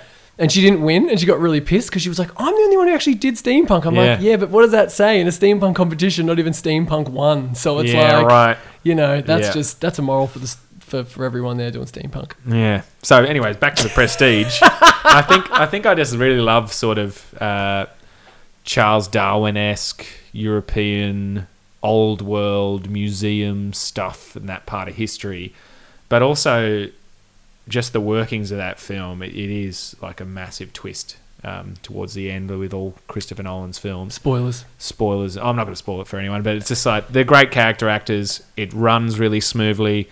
You're always doubting everything. You got to pay attention to it. It's like a homework. It's a full-on essay of a movie that you've got to follow. And I just love every time I watch it, there's going to be something else in there that you can pick up, and you're still not quite sure at the end of what's happened. And you've got a couple of, really famous cameos in there. You've got David Bowie playing Nikola Tesla. It's just a great film. I love it. Yeah. Sold. I dug the movie, and I compared it to when we were talking about it on New Year's, The Illusionist. Remember that movie? Yeah, with Ed Norton. Yeah. And Ed Norton, it's like, yeah, I don't know. He's pretty good in American History X and Fight Club. But other than, and Death to Smoochie, that's pretty fun. Oh, that's a great movie. So funny. That's an underrated film. That's a great film. Very much so. Catherine Keen is in that. I love her. Yeah, and Robin Williams on like 5 bags of Coke per line. Yeah, just Edward Norton. I think there's better character actors out there, to be honest. Ooh. Yeah, I know. I'm cutting deep there, Shrek. Yeah. But also, like, he must know because no one wants to work with him. Well, yeah. Like, is he a bit of a drama to have on the studio? He gets in and he messes with the script because if he's going to play the character, he wants it to kind of feel. So I think script fondler. Yeah, so he's one of those people. I think that it's like, oh, okay, we did this and it was good and you were really good, but it's like I don't want to do that again because it's slowing down the whole process and you know right. And that's why he didn't come back for Hulk. That's why they got Mark Ruffalo. Oh, okay. Because he did the whole deal. He's like, I want pathos and I want this and I want blah blah. It's like it's Hulk. Like just do Hulk. He's like a walking tank and that's it. Yeah. Well, yeah, look, you could probably get into the philosophy of Hulk. There's something maybe going on there. Yeah. But it's, for the movie's purpose, he gets big, smash, go. Yeah. Try not It's like an NRL match. That's all you got to do. Just run forward and smash. Yeah, like Marvel that was the second movie of this MCU. They were like, let's not push too hard. Let's just do a fucking classic Hulk. He smashes some shit. Yep. Don't have Edward Norton trying to fuck things up and try and make it, overly philosophical or anything. Yeah. They were trying to go for a home run. Just an easy, low budget home run. Yeah. Anyway. Now you're just making me think about like Hulk films and Nick Nolte just being a weird crab starfish at the end. And that was another thing as well. They're trying to fucking just be like, we're doing a Hulk movie, but let's just avoid everything that was in that Ang Lee. Yeah. Look, my uncle's a film critic, and he loves that Ang Lee Hulk, the Eric Bana one. Yeah, but right. I've been yet to revisit it I just remember seeing it as a kid and being just upset. I was like, what the fuck is going on? Why isn't he smashing stuff? Like, whoa. Yeah. But I like they did the comic panels. I don't know if you remember that Ang Lee one. There's actually like, as things are happening side by side, they're like doing split things and it actually kind of felt like a comic book. Mm-hmm. No one really no one ever explores comic book movies that literally except Ang Lee, which good on you for doing that, man. Way to go. We've jumped so far off topic. I wanted to talk to you, if you're open to talk about it, with your mental health. You're talking about it earlier. Yeah. And I thought this would be a good way to close the show. I remember to do the lightning round. We've had our fun. Yep. Now let's get to the vegetables of this conversation because you are a influential figure in the Australian music scene and you're dealing with something that, if people could kind of get an ear into and be like, oh, wow, like this is a thing. I think you could change minds. I think you could do some good. Are you willing to do that on this podcast? Yeah, I like the thing with my condition, I guess, is that I repress a lot of emotional stuff. I've never been very well versed in being able to communicate that sort of things. I'm quite happy to talk to you, like the cows come home, about weird things and facts and stories and experiences, and I'm quite blunt with that sort of stuff. But when it comes to my own emotions, I think the problem was that I didn't think any of what I have or feel or think about myself, at least, is worthwhile. So I deflect quite quickly, and I'm a bit better with it now because it's been several months of therapy and having support network of my ex-partner and close friends and bandmates that have really gone above and beyond looking after me and checking in with me and being very respectful about it. It's that thing of, you'll actually see me like have a physical twitch, I guess, if I'm starting to sink down into that self-criticism and being quite harsh on yourself. Where does the twitch come from? Is it like hands or is it like a full body kind of thing? I get very, very bad anxiety, and when I'm sitting down talking to someone, my legs will continuously move, like twitch. My hands have to be busy usually with something, and often if I've had a few drinks or something like that, you won't see me looking in people's eyes much. I'll be looking over someone's shoulder or whatever because it's making me very uncomfortable. But at least I'm able to communicate that's what's happening, so I don't put the other person in an awkward situation of thinking that they're offending me. It's nothing to do with them. It's just my own brain like rewiring and working out what's going on. But I think, it's a very toxic thing that happens in Australia, that men in particular are not encouraged to share anything if it shows you as weak or soft or frail or vulnerable. And in the metal scene as well, even though it's a very macho thing, the creative process is a very egotistical, very upfront thing, and it's personal to a lot of people. So I think the myth that you've created for yourself as being bulletproof or being louder than life, larger than life, theatrical, whatnot, and a lightning rod for people to look at and take notice, you don't want to sort of detriment it by, I guess, showing people that you aren't all there, that you're not okay, that you can't deal with things day to day sometimes. And I think that showing that and opening up a conversation is a very worthwhile thing to do, because I've had friends that have had to take their lives and things because they probably thought they couldn't reach out and talk about stuff. And it's very scary and it's very real. And I think that mental health is actually the most damaging thing in our society. Yeah, I agree. Because when you think about it, when you're in a good mood, you're not going to be a suicide bomber. Like, when you're in a good mood, you're not going to take your own life. When you're in a good mood and adjusted, you're not going to do a shit job at work. You're not going to be emotionally abusive or blackmailing to members of your family, or you're not going to get into illicit drugs and become an alcoholic. All is this coming simply down to the fact that your brain needed help. Yeah. You needed to feed your soul. You needed to talk about stuff that was going on. I think the more you repress things, it's like a damn wall where every problem is more water behind the damn wall. And eventually that damn wall is not going to be able to cope, and you will flood the town. You will flood everything that you hold. And that's exactly what happened to me about 6-7 months ago. I let life, I was no longer able to be resilient to it. So I had kept quiet for over a decade, really, like since coming from living and surviving in England, than being purposely isolated, I guess. I moved interstate, I moved away from my family, I moved away from support networks, I guess, because subconsciously I didn't think what I was doing or who I am is worth anyone's time. So it felt easy to do that in a town with no it felt acceptable to me to remove myself from people's ability to be disappointed by me. Whoa. So, which sounds very sad, and it's very lonely, but it's just simply not true, I guess, because if it is, why would I have my family and friends wanting to help me if I was that awful a person?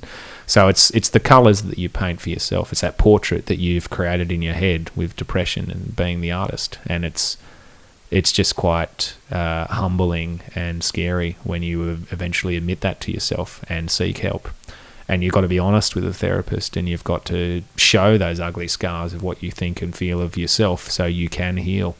And it's not an easy fix, and I don't expect to be, having rainbows pop out my ass next week and be all good. Like, I watched my relationship crumble. I watched my health deteriorate, so I'm on this like ridiculous diet at the moment. So all your gut health is all linked up. So misery and anxiety and depression will manifest itself in your body in other ways.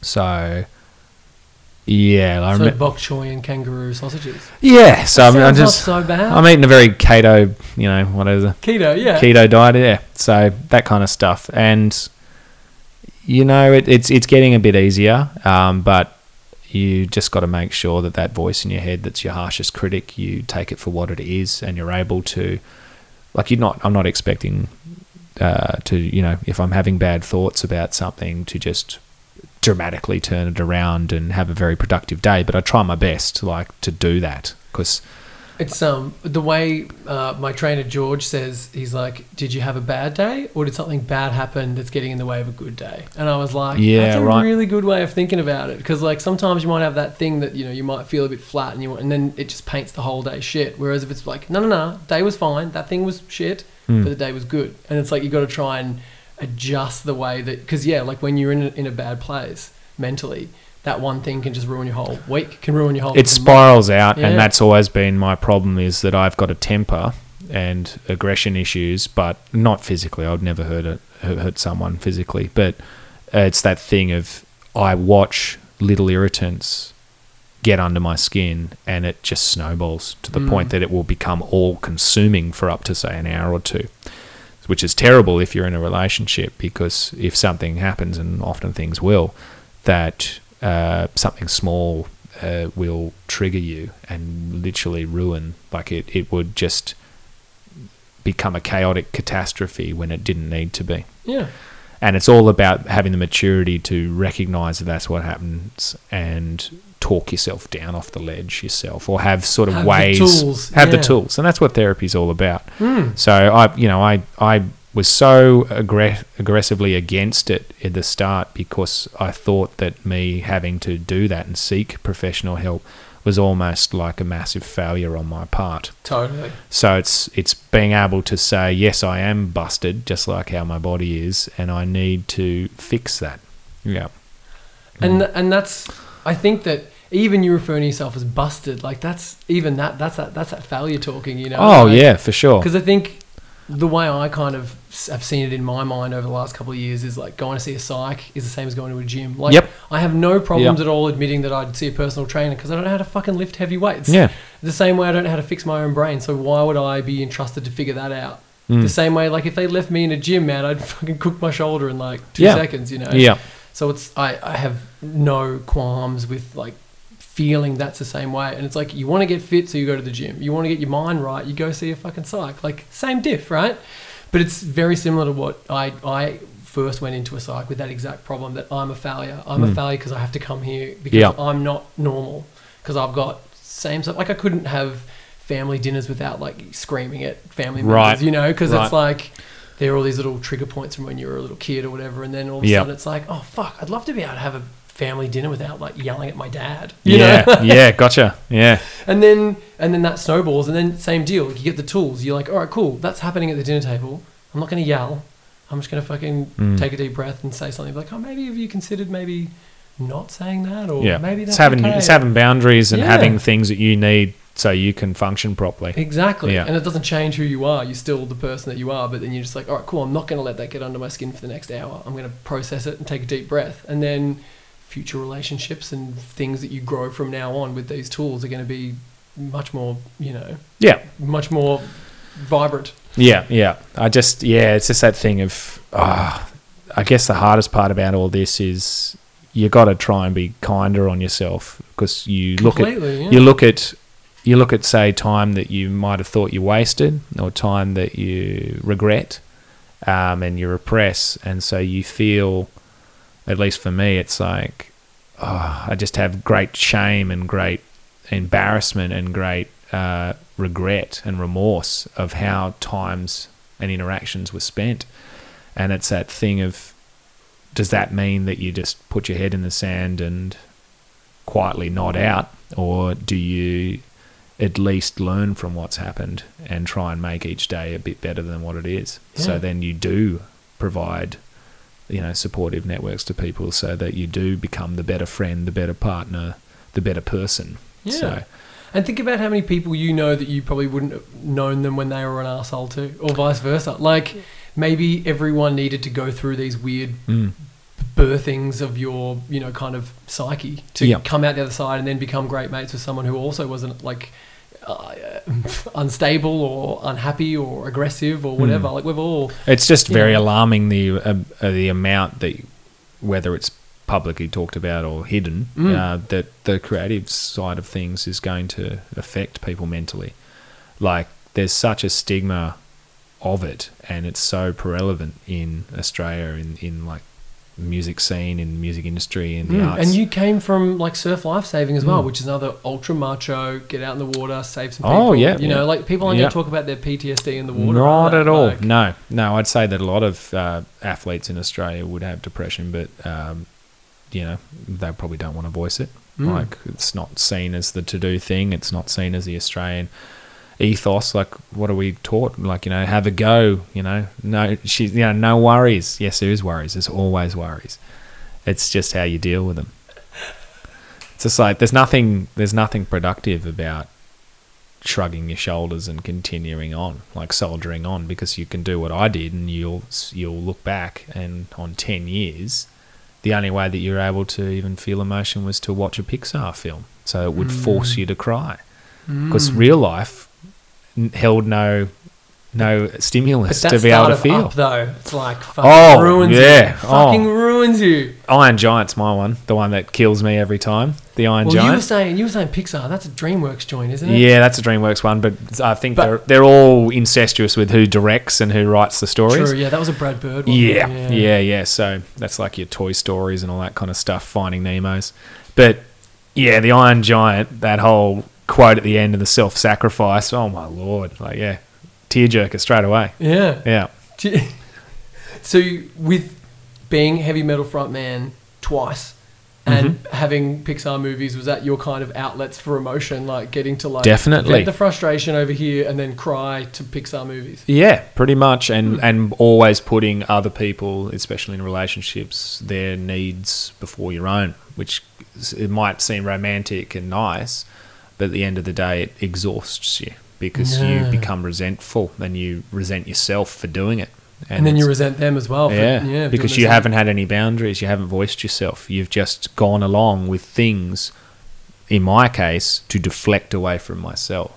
I don't want those 20 questions asked of me. I just want them to be happy in their own existence so I can continue on, basically repressing everything and living only for those brief little moments where I got to be a character, because it wasn't me. You know what I mean?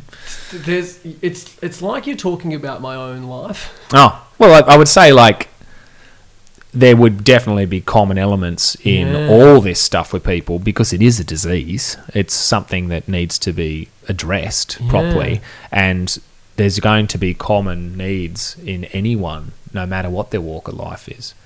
Like, we all suffer differently, but the ways that it's handled through a therapist or a professional is very similar. Yeah. It's fascinating because the way they're talking about it in the news now, which, you know, the news is... Anyway, they're saying like, oh, this is the new mental health crisis, going to cost the government this much $1 billion in plans and whatever, blah, blah, blah.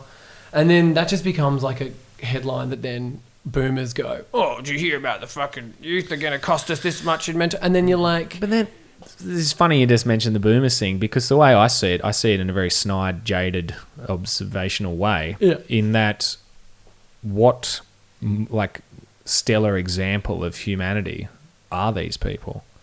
Like, they're the most uptight, emotional garbage cans of ability to cope with situations where everything is just slap more money on it, you know, or turn your back to it and shut up and get on with it. Meanwhile, the whole planet basically burns down around behind us. And that life of not communicating what is needed and what is felt and what is said has just left people like I know, like in the world, that there are baby boomers that, you know, have separate rooms in their marriages. There are baby boomers that don't talk to their kid because they're gay. They have, you know, baby boomers that deliberately signed off land leases to their own national parks or whatever where they live just to get an extra $5 or whatever.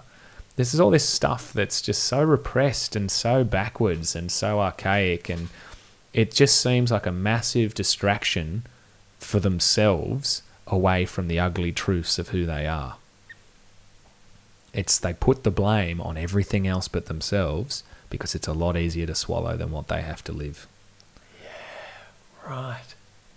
You're totally onto that, man. Well, you watch, now that we've had all these bushfires, when this is finally done and the fires are extinguished, You watch what happens in the government. There will be a massive distraction campaign of everything else but helping out. What do you think that's going to be? Like African Well, look what happened when we sold away half of Queensland or whatever to Indian mining companies. What was the big thing that was in the news at the time? Is the plebiscite? There we go. Yeah, cool. Everyone wanted to go ahead with it anyway. It was just a massive distraction to keep everybody with their heads down and in your phones and angry on social media while the rest of our country got sectioned up like a butcher's and it just got sent off. It's stuff like that's happening all the time. So between I think like immigrants, maybe like terrorism could come back into swing. Maybe we could have a terror attack. Like, fear. What do you think's going to happen? Like you're a student. Fear of history. and paranoia. Yeah. That'll be the big things, and it'll be like already. I haven't been following much outside the bushfires as different headlines for the last week, but I'm seeing a lot of memes and a lot of stuff being thrown around about World War III. Iran, yeah. Iran, Trump mentioned Iran. Yeah. And then there's talk about potential conscription for American people. Sure. And look, if they just want to go circle jerk themselves into this petroleum farce that what they're doing, it's all about oil. It's about resources. It's about being a slave to fossil fuel forever. It'll always be like that until they finally fess up on the 11th hour of this planet and go into green energy. But you got to have a profit there. You got to disguise things with profits. Otherwise, there's no incentive for anyone to do anything at a higher level. I think it will be fear-mongering all over again. That's the way that they will get the common status quo's vote. And they will push away from funding things that we need to worry about. Admitting that we've got a problem with our natural resources and that, and then having to make that switch, that's going to make people like Gina Rinehart very angry indeed. And does she run a bunch of newspapers? Oh, look, if you have mining is any part of your income, it's just, you're dancing with the devil. Like there's no good that's going to be coming out of this. Yeah. So how do you, while we're in this, how do you keep getting people to vote against their best interests? Because we're talking about the planet on fire. We're talking about, coal. Well, I guess if you have any moral soul left in you by that point, at least you'd want to see the legacy of your own children survive to breed themselves. So what's the point of your name being attributed to something and your wealth accumulated if there's nowhere to live? Like water should be far more interesting to people than coal. Like food and a climate you can grow your food in should be far more important than coal. It's just the nature of the elite that have their claws in our politicians and that have their claws in the way that our fabric works. Yeah, how our media's run and how it's just quite terrifying. It's just there's no and that's why I always say about the lyrical side of things is there's no need for me really to go fantastical with ghouls and goblins or demons and whatnot because they already exist. They're just wearing suits and they've always have been there. That's a terrifying thought to leave this podcast on. You're gone from But you remember, guys, we did talk about some Disney and it was very cute. But also remember that people lurking in government are trying to fucking ruin our lives. It's not even hidden anymore, to be honest. No, it's really not. Yeah. And I think the apathy is something that I worry about a lot. Like, how the fuck can you justify Scott Morrison going on holiday, to Hawaii when the country's on fire? Like, and people are like, oh no, he deserves a holiday. It's like, how fucking brainwashed are you that you can't be like, if you're in charge of something and it was on fire and then you fucked off for a week, how can you justify that kind of behaviour? Like, unless you're like Mitch Alexander, who tinfoil hat time was saying that maybe it's because he needed to go. Maybe there was some kind of meeting over in the States about this Iran thing. Right? Yeah. Have you heard this spiel? No, I haven't. This is something that Mitch Alexander was on the old podcast, and Matt was telling me the other day. That's what he posted on Facebook, and I was like, oh, that's actually it could be. It's not a bad idea, and maybe that's why the military didn't get sent out because maybe they're on hold for. So thanks, Mitch. Come on the show, buddy. We'll talk about it. Yeah, for sure. He's a very buff, very smart man. He is a very buff, smart man. Yeah, he's like a more ripped version of Captain Hook.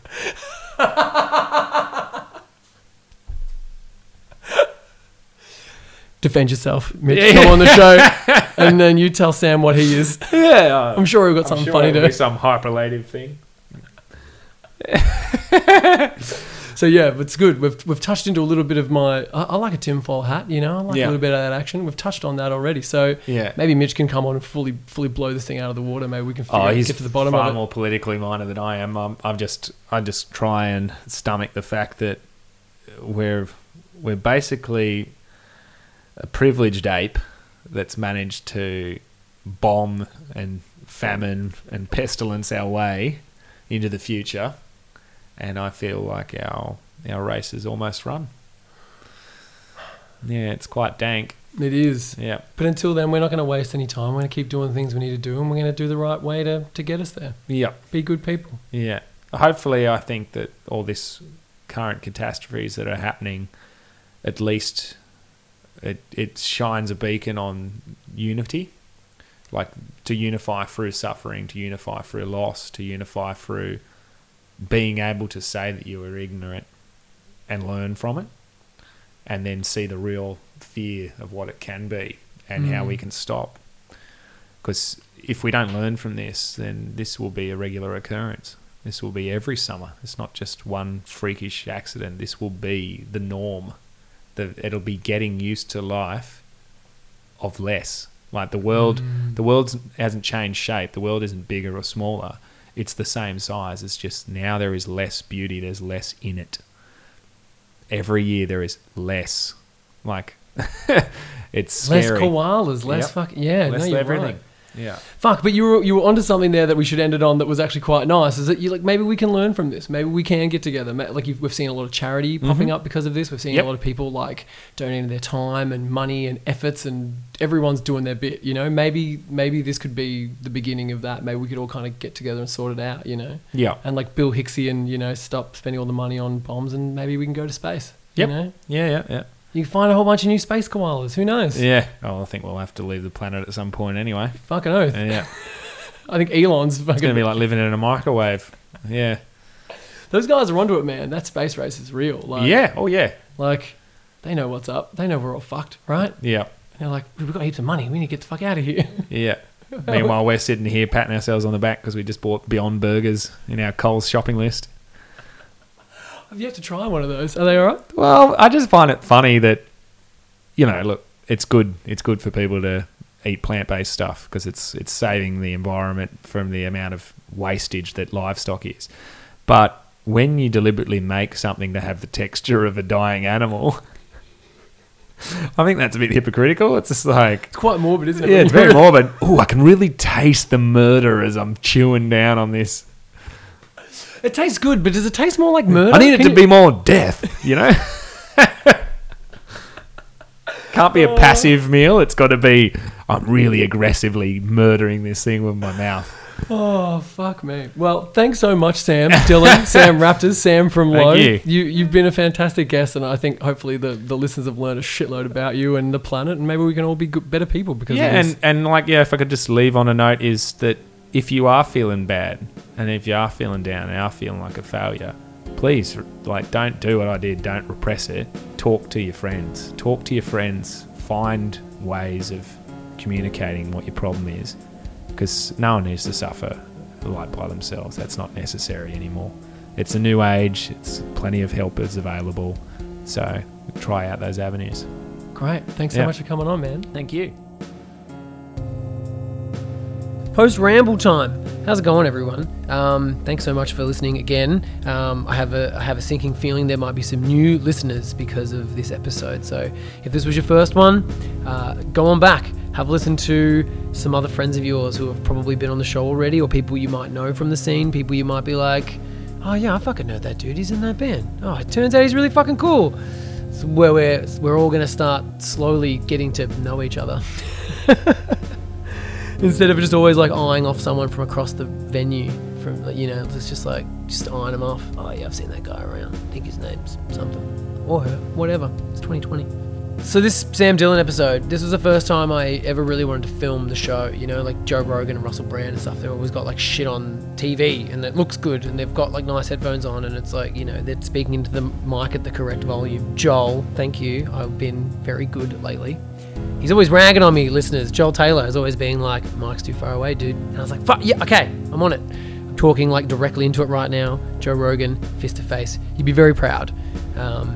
Anyway, why did I get on that tangent? I wanted to film, much like a Joe Rogan, much like a Russell Brand. I wanted to film this episode because Sam is a performer. So, you know, getting his voice is fantastic. He has a wonderful range and he does characters and it's really lovely, but you guys weren't getting the whole deal. Like I was getting, you know, when he's talking about his influences when it comes to performance, and when he's talking about, you know, animals and things, he was always kind of moving,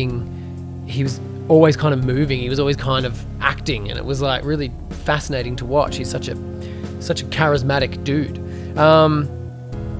That brings me to, I guess, the crux of what I want to talk about in this post ramble. Pleasantries now aside, this Sam episode was really fantastic because I mentioned in the show that we had a chat over New Year's, and it was a really illuminating chat that I was like, I'd seen Sam before and we'd talked before at different things. Like I said in the podcast, a gig in Geelong one time, I had more played, and there was like a weirdness where like the headliner pulled out and they had to play longer, and it was like weird, and they were playing on a floor. There was no stage, like there was nothing separating us from Hate or More. It was just like the floor.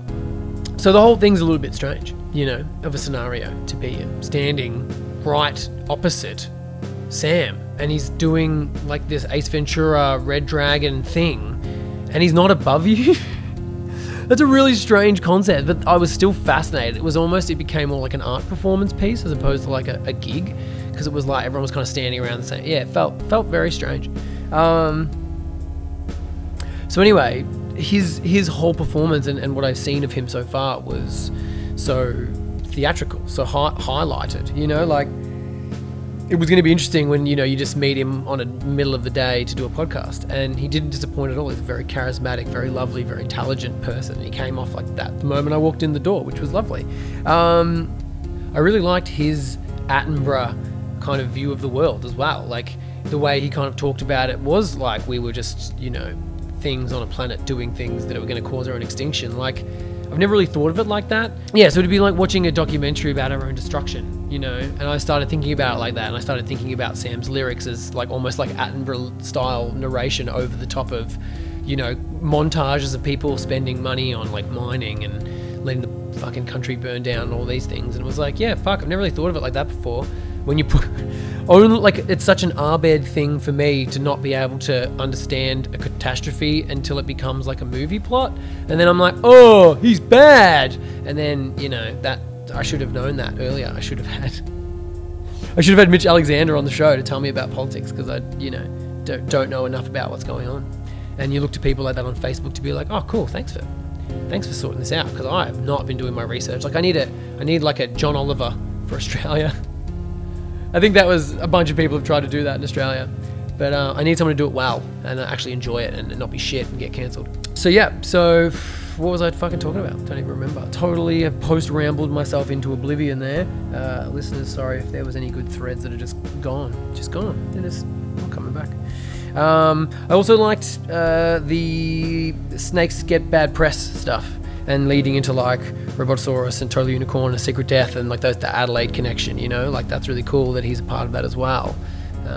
Cool dudes over in that scene. People I would really love to get on the podcast, because a lot of my previous guests have been talking about those boys, and it would be lovely for them to come and have a chat and give us, you know, their kind of stories from their side of this, because, you know, we're talking about them like they're on the other side of this, you know, borderline, and then you're like, yeah, I wonder what it was like over there in their debaucherous street with the horse cops, you know.